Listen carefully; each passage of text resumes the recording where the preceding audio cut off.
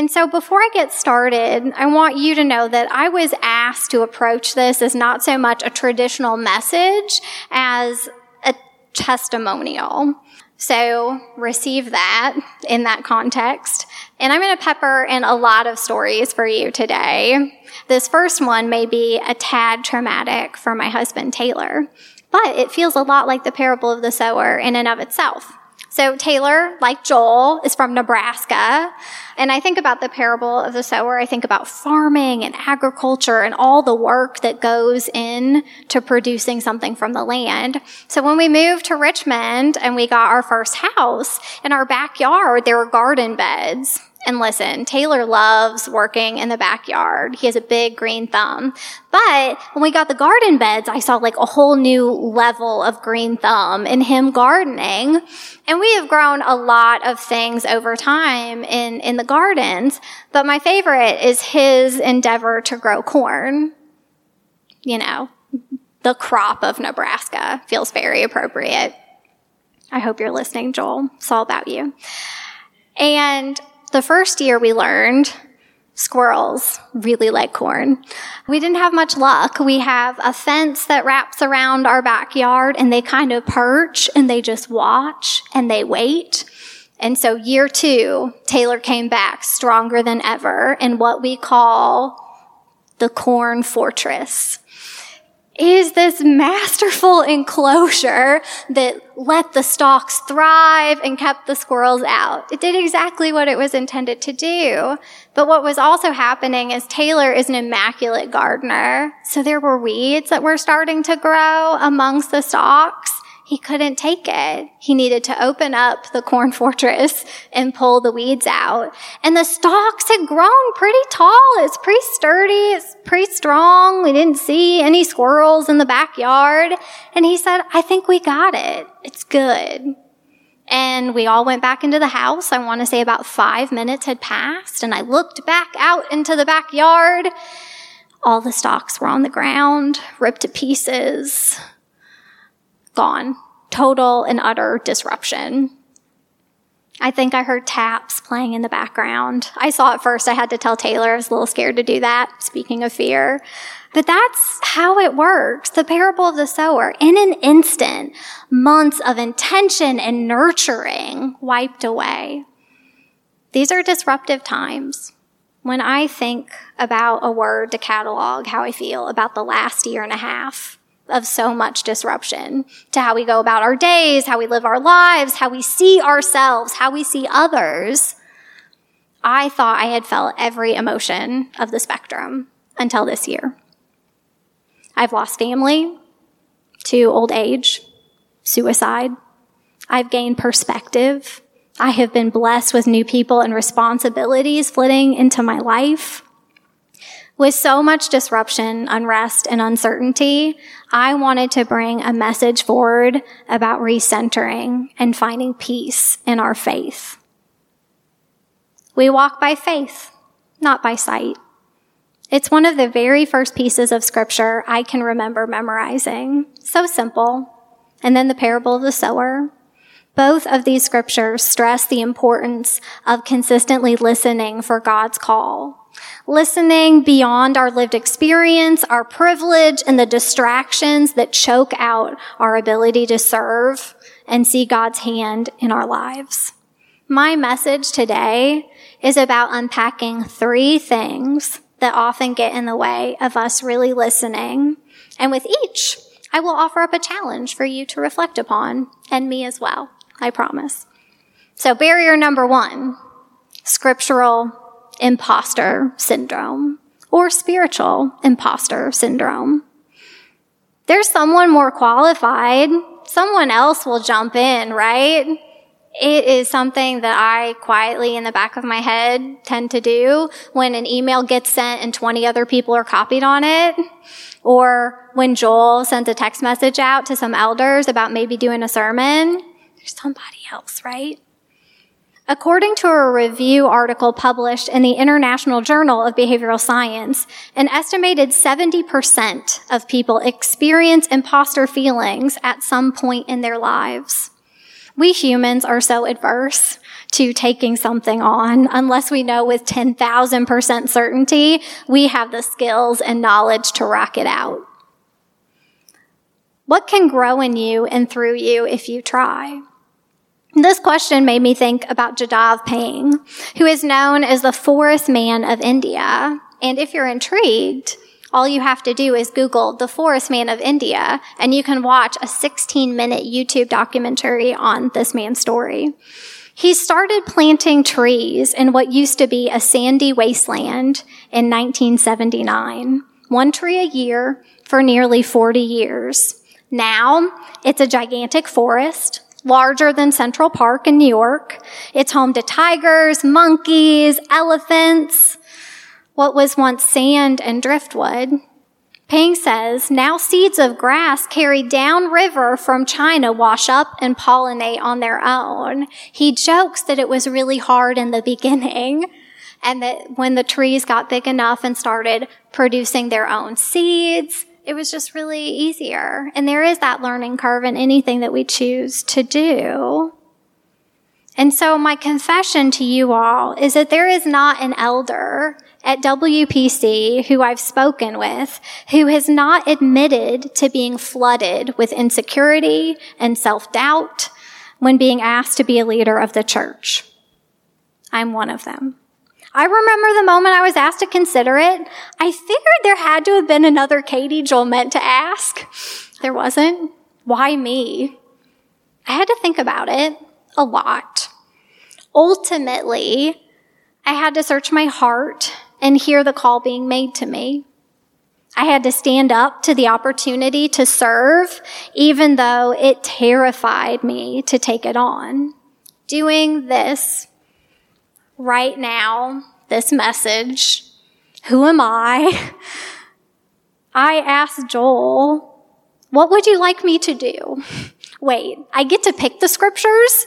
How does one pick scriptures? Are there rules about long versus short scripture that I should select? All I could do to get to this very moment is pray my heart out for discernment and believe in God calling me through Joel to take this on. So here's my challenge and question for each of you. What's one thing you can do in your faith that will stretch you spiritually? Perhaps even a call in your gut you've been dismissing. This act doesn't have to be as revolutionary as it sounds. In fact, I did something in this very service that petrifies me to the bone. It's not the message. It was singing the solo with Kenna. I have sung ever since I was very little. I read music, but I have a horrible ear. If you just, pushed me with your pinky or a gust of wind came up in the sanctuary, that's all it takes to totally get me off a tune. I'll sing sour notes. Anytime I do a solo at this church, what you don't see is me waking up before work or practicing the songs during my lunch break 50, 100 times. I usually spend 30-minute chunks listening to an arrangement, just trying to get it in my head, because Kenna is a masterful organist and pianist. And so she likes to have her own voice, which, who wouldn't blame her, right? That means she's never playing the notes often that you sing. And so for a person who really needs to hear the notes, not to have that is the scariest thing ever. Sometimes Taylor likes to say, oh, you get so dramatic when you sing and you put both hands on the mic. It is not dramatic effect. It's because my hands are shaking. But I do it because I was asked and I felt called. And it's stretched me and it's challenged me, and I'm actually kind of getting better at it. Thank you, Kenna, for putting up with me. Again, what's something spiritual that may give you the scaries? I dare you to take it on. You don't want to pass up on a dare, right? We have to stop doubting ourselves. Think about Psalm 118. The stone rejected by the builders is now the foundation stone. You can indeed be an uplifter and a rock for others. Barrier number 2, commitment issues, is brought to you by a straight-up workaholic. That's me. According to Chris Bailey, author of Hyperfocus, How to Be More Productive in a World of Distraction, we humans are hardwired for distraction. Our brain's attentional system is programmed to respond to anything pleasurable, threatening, or novel. The average person is distracted or interrupted every 40 seconds when working in front of a computer. Is it just me? Or do you feel like you get daily whiplash just trying to juggle all the balls we put in our courts? Family, careers, side hustles, extracurriculars. It's dizzying. It was, even before. Scramble the world and toss on the pandemic, and we're now living in a full court press of all the things. Author of The Organized Mind, Daniel Levitin, reports in 2011, Americans took in 5 times as much information every day as they did in 1986. The equivalent of 175 newspapers.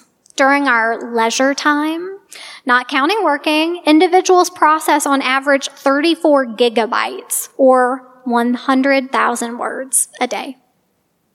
But let's walk it back to the parable of the sower and the strength of our spiritual soil. Plants don't grow when we don't make time for our faith. Sometimes even the seeds get eaten up before anything can take root.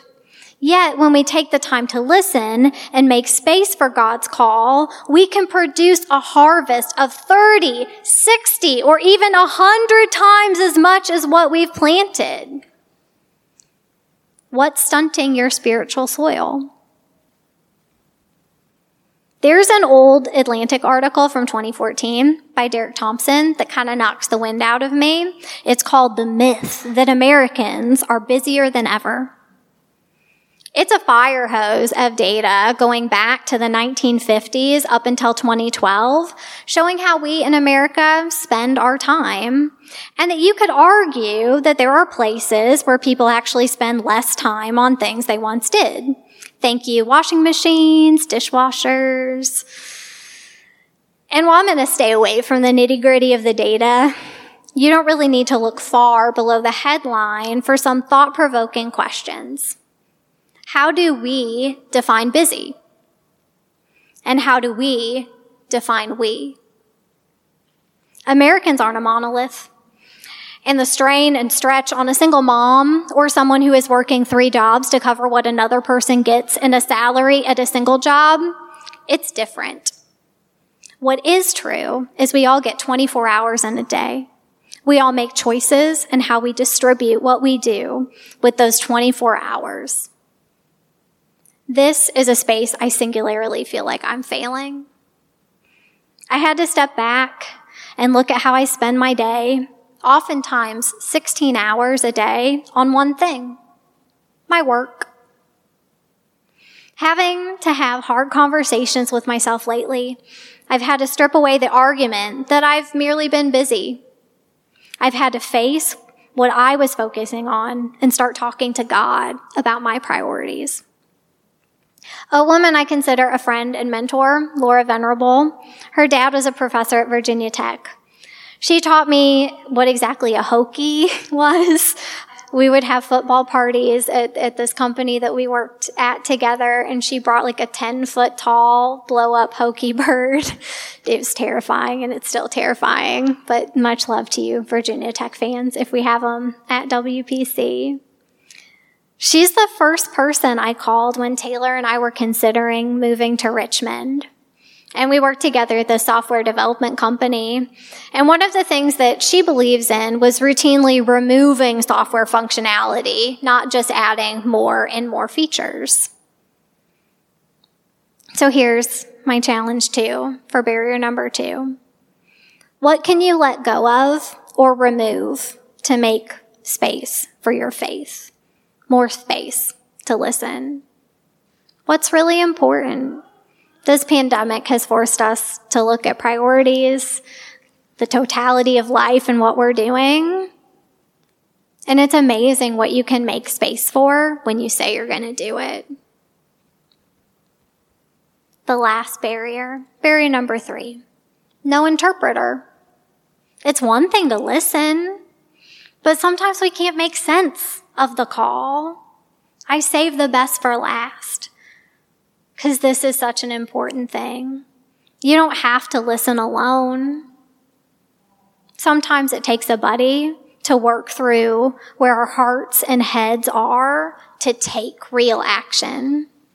Fun fact, Joel is drawing inspiration for upcoming sermons from this book, the New City Catechism. And he gave each of the elders a copy. There's basically a question and answer you can read and work toward memorizing. If you do one a week, you'll get through the book in a year. I could go it alone, but Taylor and I are actually reading it together. Once a week, after dinner, we read and discuss. We talk about what we're hearing from each section, and we kind of talk a little bit more about the scriptures specifically.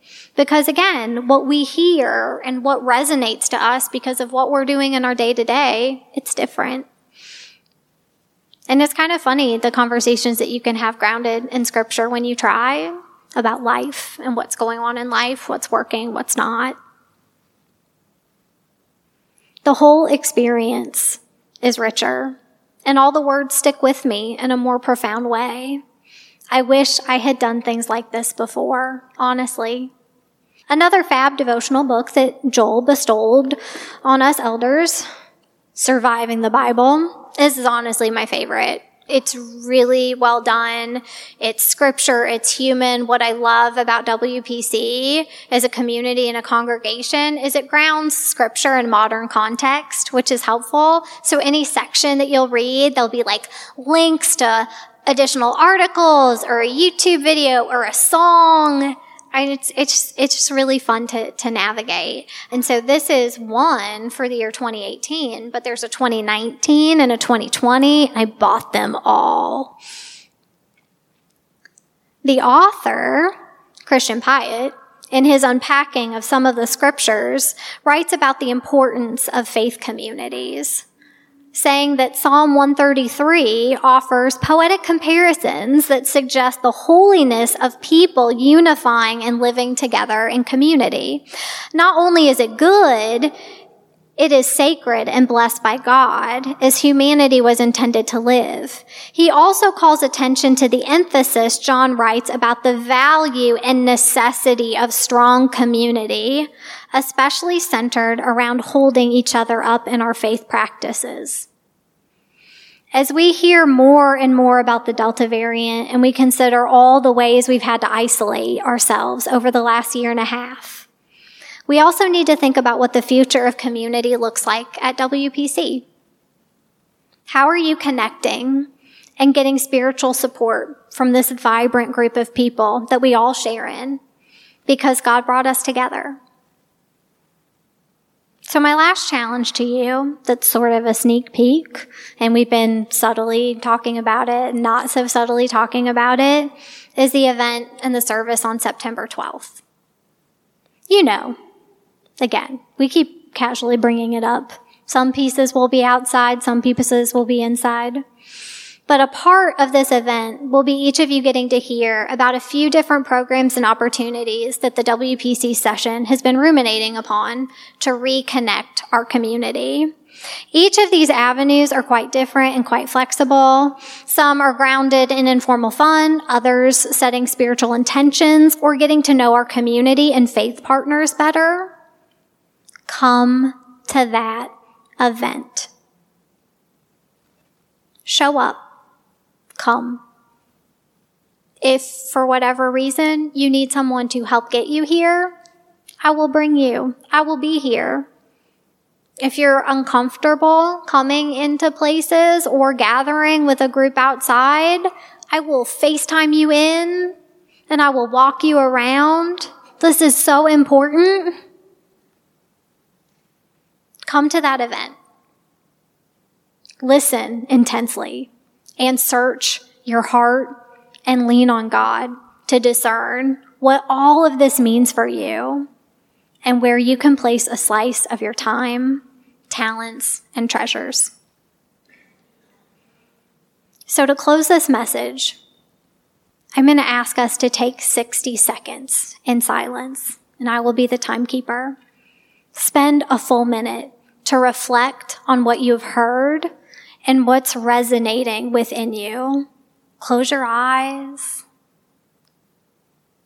What are you being called to do? What is your gut pulling you toward? You can open your eyes. Thanks be to God. Amen.